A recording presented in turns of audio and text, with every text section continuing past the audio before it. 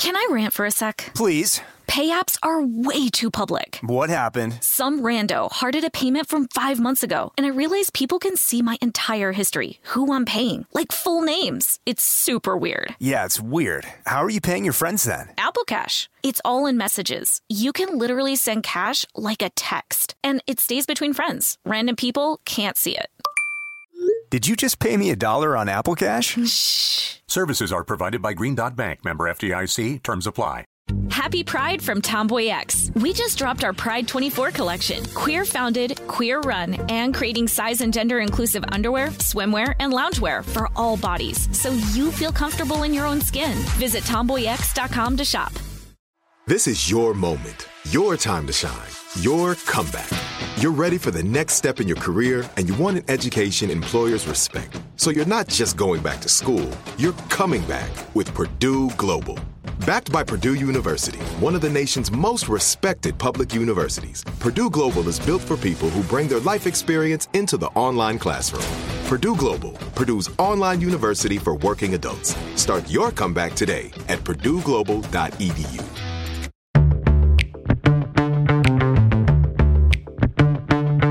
Hi, this is Annie. And this is Bridget. And you're listening to Stuff Mom Never Told You.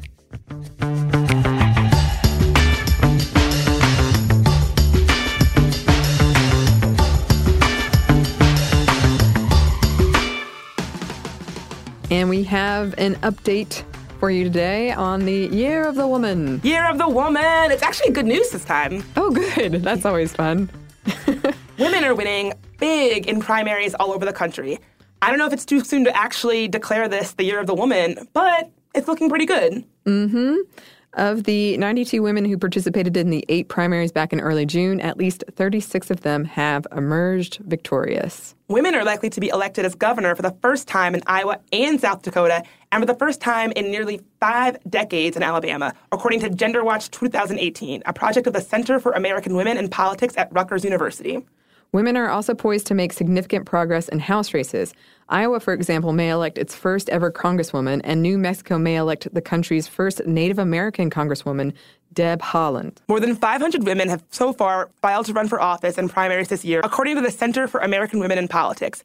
And that number represents a 67% jump from 2016. Most of the women running are Democrats, although 1/3 of Republican women running have also won their races. And here are just a few. Stacey Abrams won her primary for Georgia governor, besting Stacey Evans. If she wins, she'll be the first Black female governor in the United States. Yeah, and another great person to mention is Alexandra Ocasio-Cortez. So just less than a year ago, the 28-year-old was working at a bar in New York, actually above the Avaaz Human Rights Organization offices, and my friend would go there all the time and see her, so shout out to her working in the bar below Avaaz. But she was just 28, working in a bar, had never run for public office before, and she ran and won her primary in New York's 14th district. She took down longtime Rep. Joe Crowley, who had not had a primary challenger in 14 years. So that is huge. I mean, that's a big deal. Yeah. He played Bruce Springsteen's Born to Run. That was such an interesting... Looks like he was born to lose. Just kidding, just kidding. She is the first woman of color to run in the district, which encompasses parts of Queens and the Bronx. And she also won in a landslide. She won 57.5% of the vote, while Crowley had just 42.5%. Yeah, she's kind of a rad lady. She's a socialist, and she has a super progressive platform, including Medicare for all and canceling all student debt.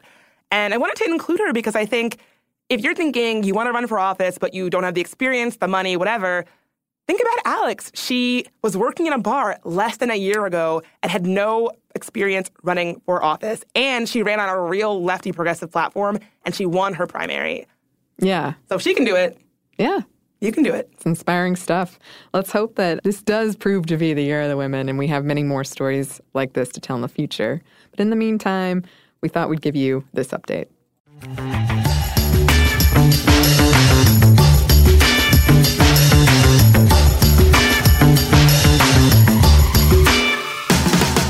And today I am so excited to ask a prediction question as we look at the new year rolling out before us.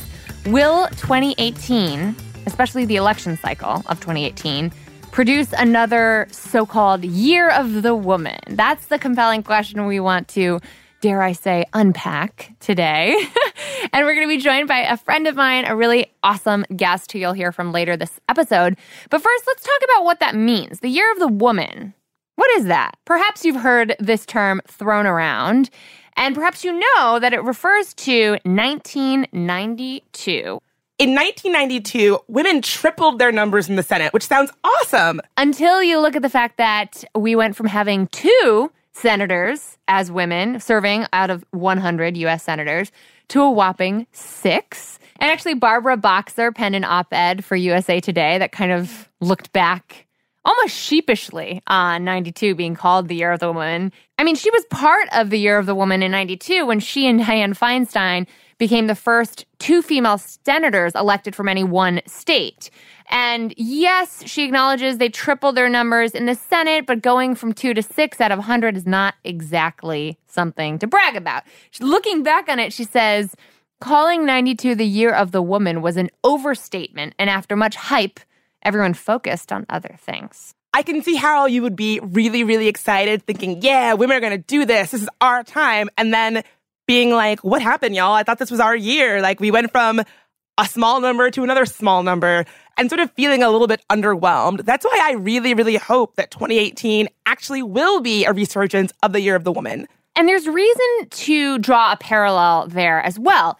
Despite its modesty, the Year of the Woman in 92 was still historic. And what's interesting in terms of looking at the parallels of today is that it followed Professor Anita Hill going public with her story of humiliation and verbal abuse at the hands of her then boss, Clarence Thomas, during his confirmation hearings to become a sitting member of our Supreme Court. And looking at movements like Me Too, it does seem like a similar trajectory where we are following this wave of women speaking out about their experiences with sexual misconduct and men in powerful positions. And if you look at the last primary and election cycle, it does seem like a little bit of a hopeful moment for a reckoning. It's like a powder keg. And what's interesting is today, the hashtag #MeToo is demonstrating that we are actually listening to and believing women who are speaking out about this stuff, as opposed to Anita Hill's case, which did lead to the confirmation of Clarence Thomas being a member of our Supreme Court, almost like the commander-in-chief of ours that we have at the moment being ushered into the halls of power despite bragging about sexual assault. And back in 92, the senators who were grilling Professor Hill and really producing kind of a character assassination during the Clarence Thomas trials, they prohibited 3 other women from testifying who would have corroborated Anita's story and treated her with disrespect from both sides of the aisle. That led to understandable outrage and anger on behalf of a lot of women in our country, which led to that historic, though modest, doubling in 92. And doesn't that feel like the powder keg and the moment of reckoning that we are in right now, of righteous anger provoking revolution? God, I hope so, because we've been waiting for long enough. I'm really hoping this is the moment that women all stand up and use our powerful voices, and those voices are heard and believed and listened to. Exactly. Sadly, the number of women who've been holding public office has held pretty steady in recent years, barely breaking the 20% mark, even though we represent, obviously, 50+% of the U.S. population. But a lot of experts agree that the conditions are ripe for a significant increase in 2018, especially as more politicians are forced to step down or retire amid the growing Me Too movement. We've already seen 4 congressmen announce plans to retire or not seek re-election following allegations. And that doesn't even include Senator Al Franken, who immediately stepped down, whether or not he really wanted to, right? Yeah, what this really says to me is something I've been getting on my high horse about on this show a lot, which is that we need more women and less men to have these kinds of things be combated. And I really hope that this is the reckoning moment where more women start saying, hey, maybe give us a chance for a while to see if we can do a better job of running this stuff, because all these men can't seem to keep it in their pants long enough to even get the chance to. A lot of experts are seeing more women throw their hat into the ring and plan to run for office this year than ever before. And it's not just Democrats that we're talking about here. first-time Republican and Libertarian women candidates are also jumping into the mix. In fact, Republicans launched an effort back in 2012 that's focused on specifically electing more women. It's called the Right Women, Right Now program. And since the initiative was started, 390 new GOP women have been elected.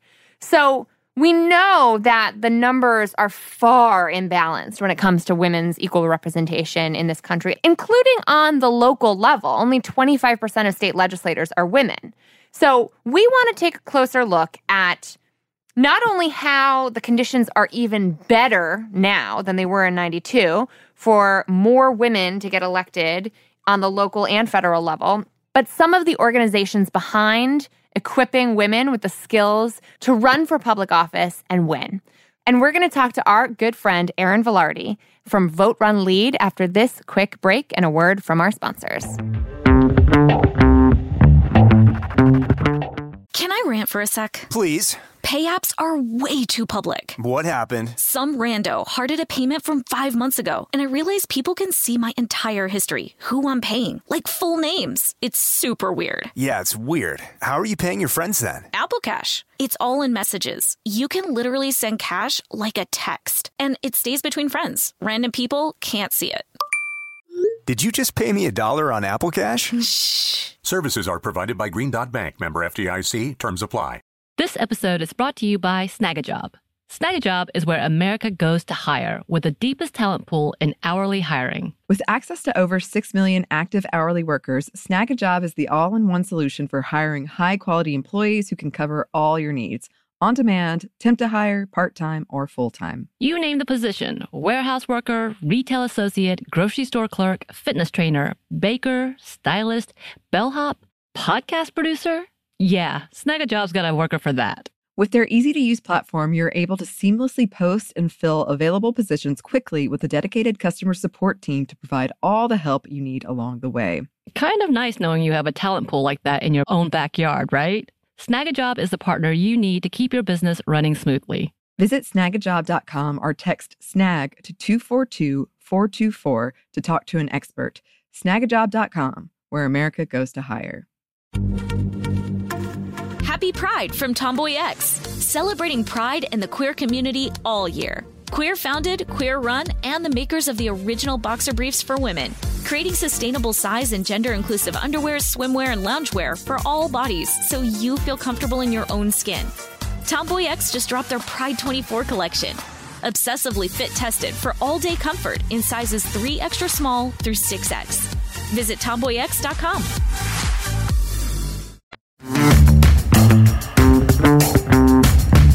And we're back, and we are so excited to be joined by Erin Vilardi, the founder, CEO, and executive director of Vote Run Lead, a national nonprofit leveraging technology and training to accelerate the number of women across the political spectrum in civic and political leadership. Erin, thank you so much for joining us for today's conversation. Thank you. So as Bridget and I are looking at 2018, we are asking ourselves, is this going to be another year of the woman, a la 1992, a la post-Anita Hill? How do you think this year is shaping up in terms of the women you're training to run for office and get more engaged in politics?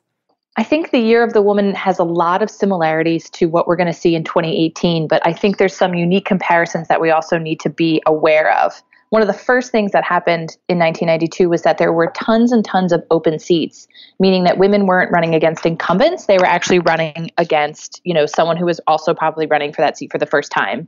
So there's a huge advantage there. And that's something we need to really look at closely in our democracy. How many actually open seats are there going to be? Now, gerrymandering and redistricting is critically important because that has actually made seats really safe where incumbents are getting reelected over and over again. And an incumbent is someone who's just sitting in that seat and is eligible to run again. So that's one of the things that's a big differentiator, is that there likely aren't going to be the same number of open seats, though you are beginning to see some serious retirements happen, and that will help. So, I've been kind of hilariously doing a national call to men to retire. So they can go right ahead and retire. That'd be really great. It will really help us with 1992 repeat. But in the, a lot of similarities in the sense that women are pissed off. And they're looking around and going, how did we get these systems this way? in which, we're not able to get justice, in which people are getting away with things that are slowing down our careers, are keeping us under, a thumb and when it comes to public policy, and they're seeing power. And they're looking at politics again in a way that says, hey, I can do that. And that's, I think, what 1992 saw. So you won't see the same jumps, which were like doubling and tripling, doubling in the Senate, but that was only like something like to 6 or 8, right? So you're not going to see 20 go to 40.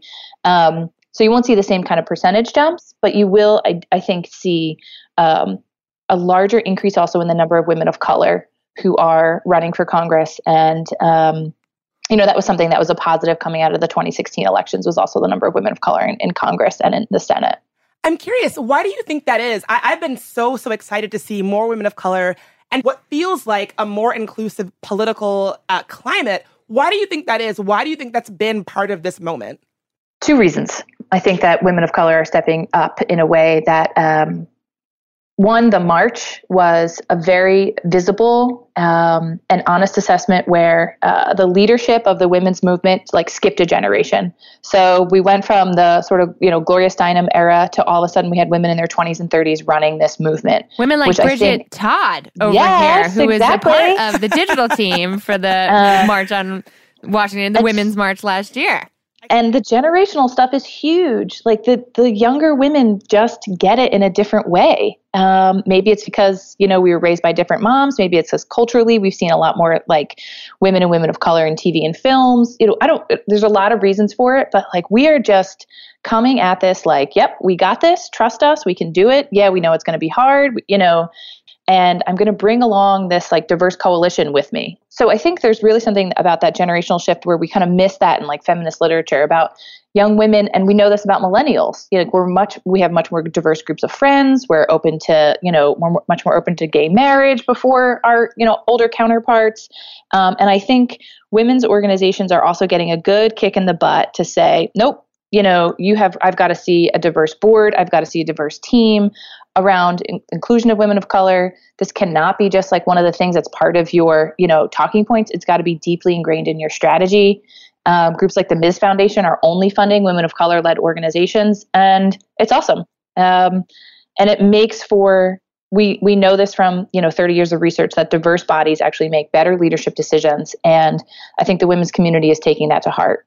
I love that so much. And I completely agree. And I've been thrilled to see, not even just in electoral politics, but like you were saying, in the advocacy space, in the media space, kind of a willingness to pass the mic to younger women, women of color, trans women. I was so pumped in the last Virginia primary. Danica Roem, the first trans woman to win. That was a huge thing. And I've just been so thrilled to see that this generation of feminists is saying, our feminism is inclusive. Our feminism includes women of color. Our feminism includes women that have been traditionally marginalized. And we are going to go forward with a very inclusive and diverse coalition and kick some ass. I wonder what your take is on the Alabama Senate race then, because whereas it was exciting to see Roy Moore, basically a accused child molester, go down in a state like Alabama, despite the full support and endorsement of a lot of the Republican infrastructure and our sitting president. But when you look at the exit polls, when you look at the numbers, white women, just like they supported Donald Trump, were very comfortable, frankly, supporting a candidate like Roy Moore. And had it not been for women of color, that's how that election would have shaken out. So I wonder, are we going to see in 2018 women as any kind of a cohesive voting bloc across racial lines? Or is it really white women who are still not necessarily voting based on gender issues at all? I think that second part is true, Emily, that you still have whole generations and whole groups of women who do not see power in womanhood. And they see power in partisan politics. They see power in their husband's identities, around his economic well-being, the attachment to the family. And, as we do a lot of work in rural communities. And the good news is there's a lot of amazing feminist women in rural communities, and they are doing this really quiet social justice work that is just keeping their communities together, which is fantastic. The hard part is that there's no feminist dialogue out there without them like cutting new ground. And so you have these women who are surrounded by and given tons of messages that are like, how dare you vote for Hillary Clinton? Yeah. Or, I got emails that were like, my mom can't tell my dad she's voting for Hillary Clinton. It's just, and so when you do an assessment of your personal power, your woman power is not even making top 5. And so we've got to figure out how we, and I think the Me Too movement is part of this, it's like how we really make sure that feminism and this movement is including those women, although sometimes we want to like shake them. Right. In a way that's like, what's going on? Because once I think we start to put some cracks there, you saw, which was awesome, the head of the Young Republicans, which is a woman, she bowed out pretty quickly about not endorsing Roy Moore and that she could no longer, she said that publicly. She went out on Twitter for that.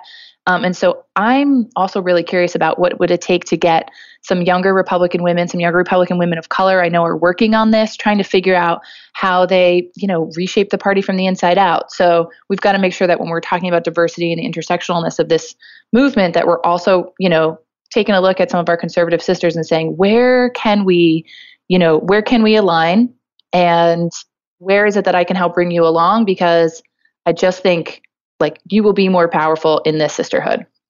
I love it. I love that too. Yeah, I would like to think that child molestation, albeit like alleged, but in my mind, I was like, oh, what woman could support this? And I remember watching like an interview of all these older women saying things like, oh, I would have been thrilled if that was my daughter.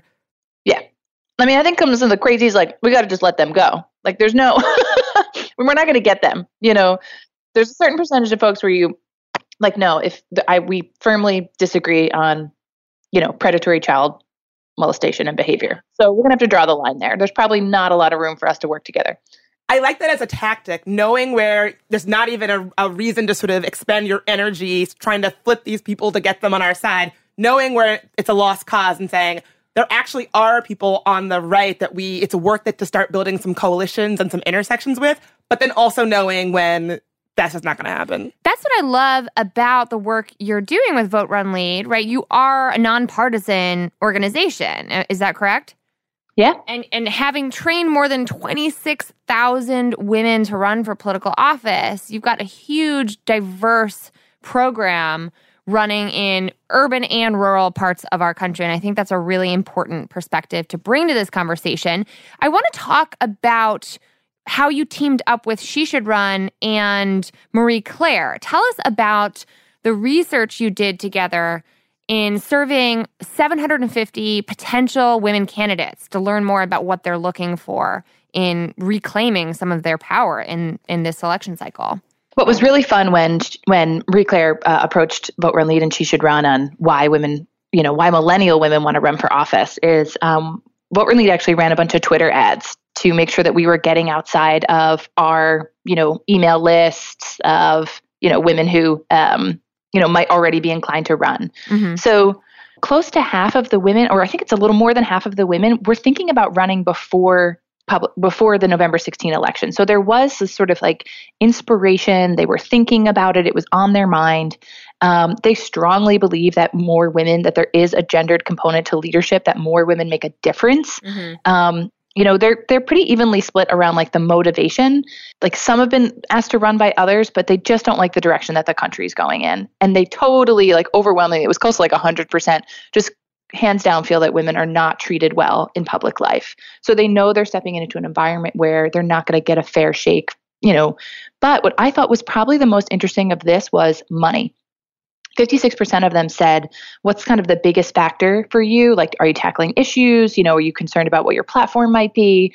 And they said 56% of them want to know how to make a living, which is something that Vote Run Lead knows a lot about. We target a lot of low-income communities and make sure that, not just along racial and ethnic lines, but that we're making sure that folks can run for office, don't have to be millionaires to do it.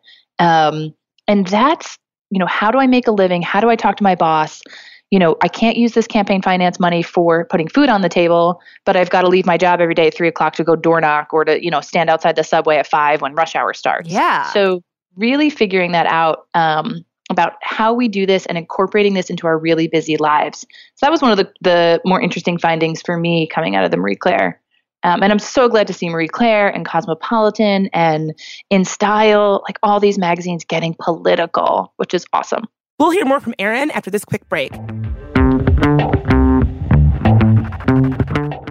This episode is brought to you by Snagajob. Snagajob is where America goes to hire, with the deepest talent pool in hourly hiring. With access to over 6 million active hourly workers, Snagajob is the all-in-one solution for hiring high-quality employees who can cover all your needs. On demand, temp to hire, part-time, or full-time. You name the position: warehouse worker, retail associate, grocery store clerk, fitness trainer, baker, stylist, bellhop, podcast producer. Yeah, Snagajob's got a worker for that. With their easy-to-use platform, you're able to seamlessly post and fill available positions quickly with a dedicated customer support team to provide all the help you need along the way. Kind of nice knowing you have a talent pool like that in your own backyard, right? Snagajob is the partner you need to keep your business running smoothly. Visit snagajob.com or text SNAG to 242-424 to talk to an expert. Snagajob.com, where America goes to hire.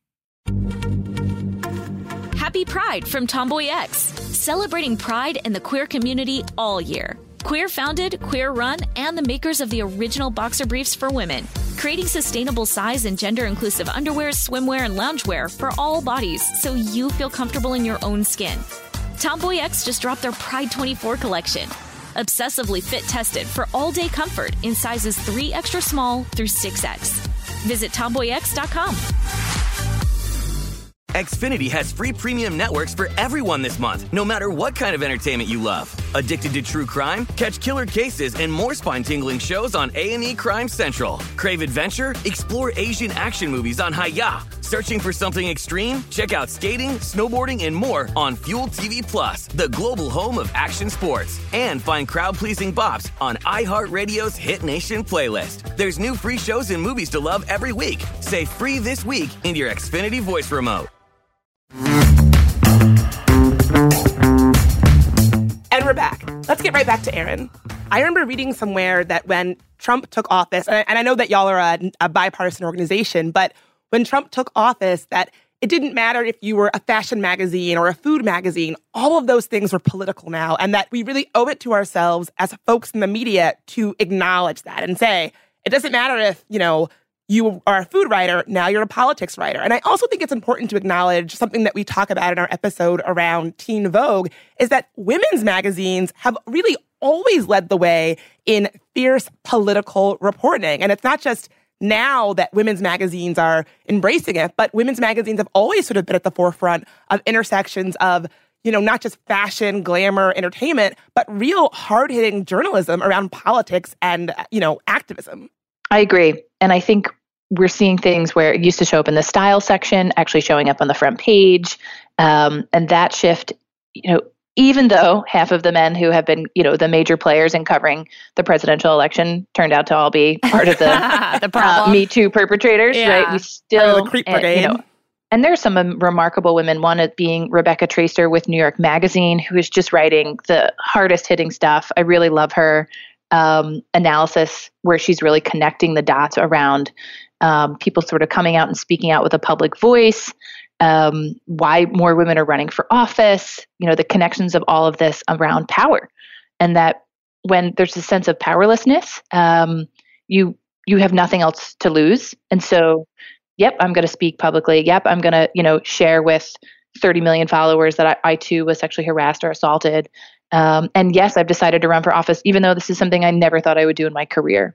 It really comes back to owning the power in women's voices and just sort of the ability to speak up, because people weren't really doing that before, right? Like if you had these stories, you maybe didn't feel like you could come forward and be believed. And I think it's all connected. The idea that women are feeling like, you know what, I can run for office, I can make a change, and feeling empowered in that way is connected to this whole Me Too thing where women are saying, you know what, I've got a story to tell and I'm going to tell it and people are going to listen. I think they're all interconnected with this idea that women are finding their voices and finding their power and speaking up. and we're being listened to and being heard, and we're taking what's ours. In a way that we haven't in the past. And especially true, to me, is this difference between how Anita Hill was treated leading up to, with that trial against Clarence Thomas, right? Anita Hill was cast aside. Quite frankly, she was not treated fairly. And that was the beginning of sexual assault in the workplace, in the political domain, being put on the national stage. And yeah, it led to a year of the woman, but those numbers were easy to double because they were so low. So I wonder, given the very palpable difference in the public response to women's stories and women sharing the reality of the persistent climate of harassment and assault that women have to deal with, now that we're actually being taken seriously and not cast aside, do you feel like we're going to see major differences? Do you feel like more women are running because they feel like, A, they have nothing to lose, or B, that they're more likely to be listened to now than ever before? A few things. One, more women are definitely going to run, but that also means that more women are going to lose. Right. So what we have to remember is that in these crowded primaries, we have to make sure that we're not just giving the nomination in a, particularly a Democratic primary to some progressive, right? So when there's 2 or 3 really qualified women, I'm thinking of this woman, Linda Weber in New Jersey, who's running, who definitely had a crowded primary. I'm not sure if people have bowed out since I last talked to her, but, these young, I worked on the Obama campaign, I came back home, I want to run for office crap. Meanwhile, 30-year resident, small business owner, feminist, definitely most qualified person. And then what we see is the local parties saying, oh, I'm going to wait out the primary. We need to hold the parties accountable to that when there are qualified women in a crowded primary. So that's one of the things we can do before November elections come up. I think the number of donations going to women candidates is going to rise. I would, I love me some Emily's List, but I would be definitely putting that money directly to candidates because, Emily's List is also an old dog, been around a long time, and they're going to take safer bets. And so we have to really be looking at long shot candidates and directly contributing to their campaigns. And they've been a little slow around some talented women of color where, I think they're going to get better in 2018 with putting the money there. So if we're smart about, finding folks in, states that we care about and making sure that we're directly donating to those women. But I think where you're going to see huge surge and where Vote Run Lead specializes is local and state office. I think you're going to see state legislatures have, 3, 4, maybe 6 percentage point bumps in the number of women who are in those legislatures. I think you're going to see more women's commissions in the 50 states or, bipartisan commissions at the state legislative level. I think you're going to see more women lead state legislatures as, majority leader or as Speaker of the State House. And that's where you actually get to then look at policy. And a state like Colorado that has something close to 50% women in the legislature, one of our alumni is actually the Speaker of the House, young Latina lawyer, super dynamic. She should run for higher office soon.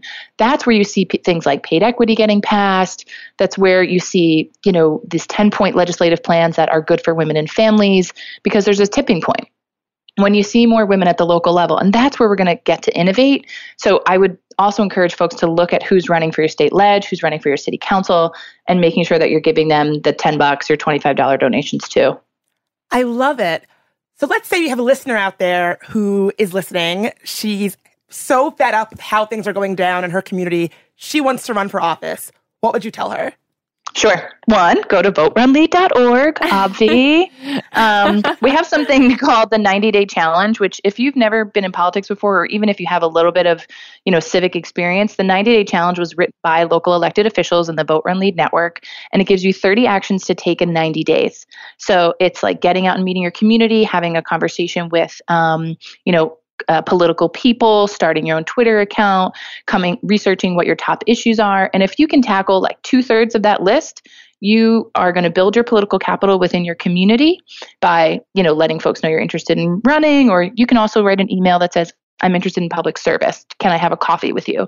So it's a roadmap for IRL. Politics is in real life. So this 90-day challenge is free on our website. If you don't know what you're going to run for yet, we've got also more local electeds talking about what office should I run for. So if this is what I care about, These are the issues that are important to me. Where do those issues get legislated? It might be that you want to be on a commission and get an appointment because of your, you're looking at your life and you're kind of busy, and you can't make it back and forth to the Capitol, whatever it may be. So we've got to think about 2 workshops that are free online, What Office Should I Run For, and the 90-Day Challenge, that are great for people who want to just get their brain moving and say, okay, I'm thinking about running.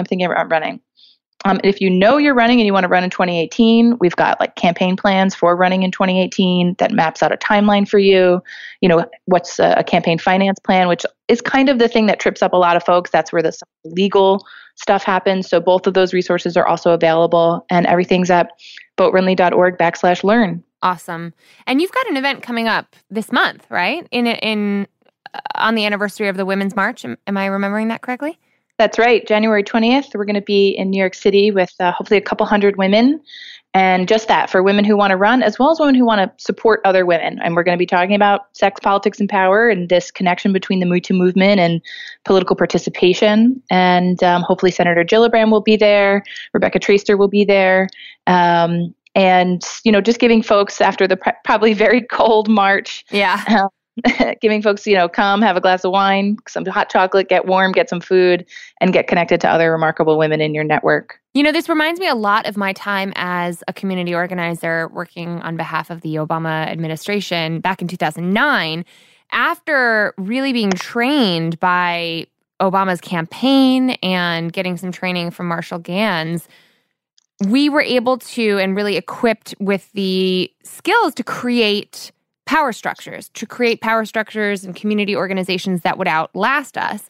And one of the things I will remember the most about my time, about 2 years I spent organizing across the state of Rhode Island, is that when I left, some of my neighborhood team leaders, women, mind you, ran for office on the local level and won, upsetting an incumbent Democrat in the process. And one of my other neighborhood team leaders ran her campaign.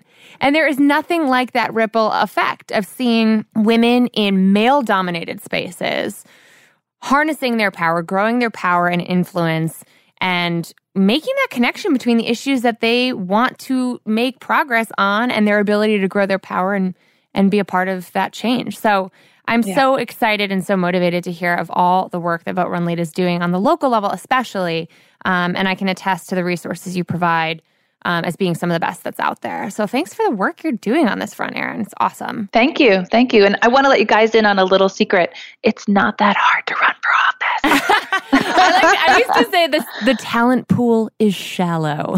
Yeah. And that's the reality, right? Like amateur hour if you don't show up. If the right people don't show up, someone will. Totally. That reminds me, one of my favorite stories out of the last election cycle was the story of a woman whose elected official had made a joke about the Women's March. And he said something like, oh, are they walking to make me a sandwich? Or these women could sure use a walk to lose some weight. And that one joke angered her so much that she ran against him and won. So these stories of this small little thing where, it's just that one crystallizing moment where you're like, I'm going to unseat that fucker. Maybe you could. Yeah. Mm-hmm.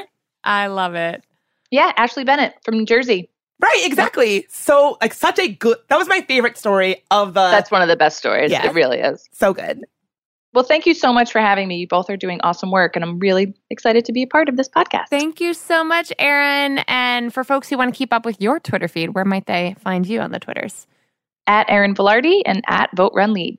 We are so fired up and ready to run, basically, or at least ready to donate to your campaigns, Mindy listener. If you're running for office in your community this year, there is good reason to be optimistic, to be fired up, and to make this the year of the woman, and perhaps the year of you, the woman, to run for office or support your local girl gang in doing so. I actually want to close this out in the words of Barbara Boxer herself, who's since retired from the Senate, but penned this excellent op-ed for USA Today.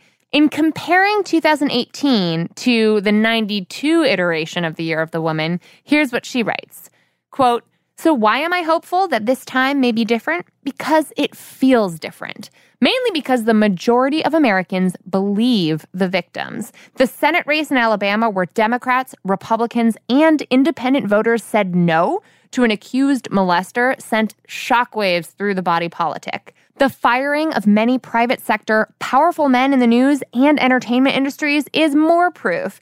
The resignation of politicians is even more proof. She goes on to say, it is time to end this epidemic that has been hurting people for far too long. We can do this. As Martin Luther King Jr. said in 1963, the ultimate measure of a man is not where he stands in moments of comfort and convenience, but where he stands at times of challenge and controversy. And this is one of those times. 2018, we have a choice to make as a country. We have a choice as women in this country as to whether we can tolerate sitting on the sidelines one more time. I don't know if any of y'all have buyer's remorse after last election cycle, but I certainly do, and I want to be a more active member of my community, whether it's getting out and organizing, knocking on way more doors, donating to campaigns of local women who are running, or running myself someday, who knows? But I want to see this community get out, vote at a minimum, but really make sure that women are being elected in the highest offices of the land and our very backyard local offices, too. I couldn't agree more. I hope that somebody out there listening is called to action because we need y'all. If anyone's ever told you, you should run for office, I hope that this really speaks to you and makes you think, yeah, maybe I should. Because just like Aaron said, maybe it turns out it's a lot more easy than you might be thinking. Maybe there's actually toolkits and support for you out there. And if you're thinking that way, we really want to hear from you. Let us know. Will you be running for office? Have you always wanted to run for office? Is there a woman in your life that you wish would run for office because she'd make a really good public office holder? Let us know on Instagram at Stuff Mom Never Told You, on Twitter at MomStuffPodcast, or a good old-fashioned email at momstuff@howstuffworks.com.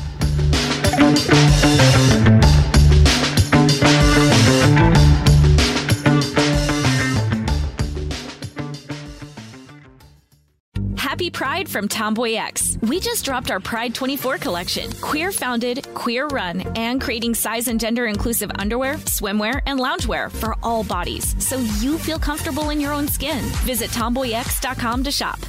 Xfinity has free premium networks for everyone this month, no matter what kind of entertainment you love. Addicted to true crime? Catch killer cases and more spine-tingling shows on A&E Crime Central. Crave adventure? Explore Asian action movies on Hi-Ya. Searching for something extreme? Check out skating, snowboarding, and more on Fuel TV Plus, the global home of action sports. And find crowd-pleasing bops on iHeartRadio's Hit Nation playlist. There's new free shows and movies to love every week. Say free this week in your Xfinity voice remote.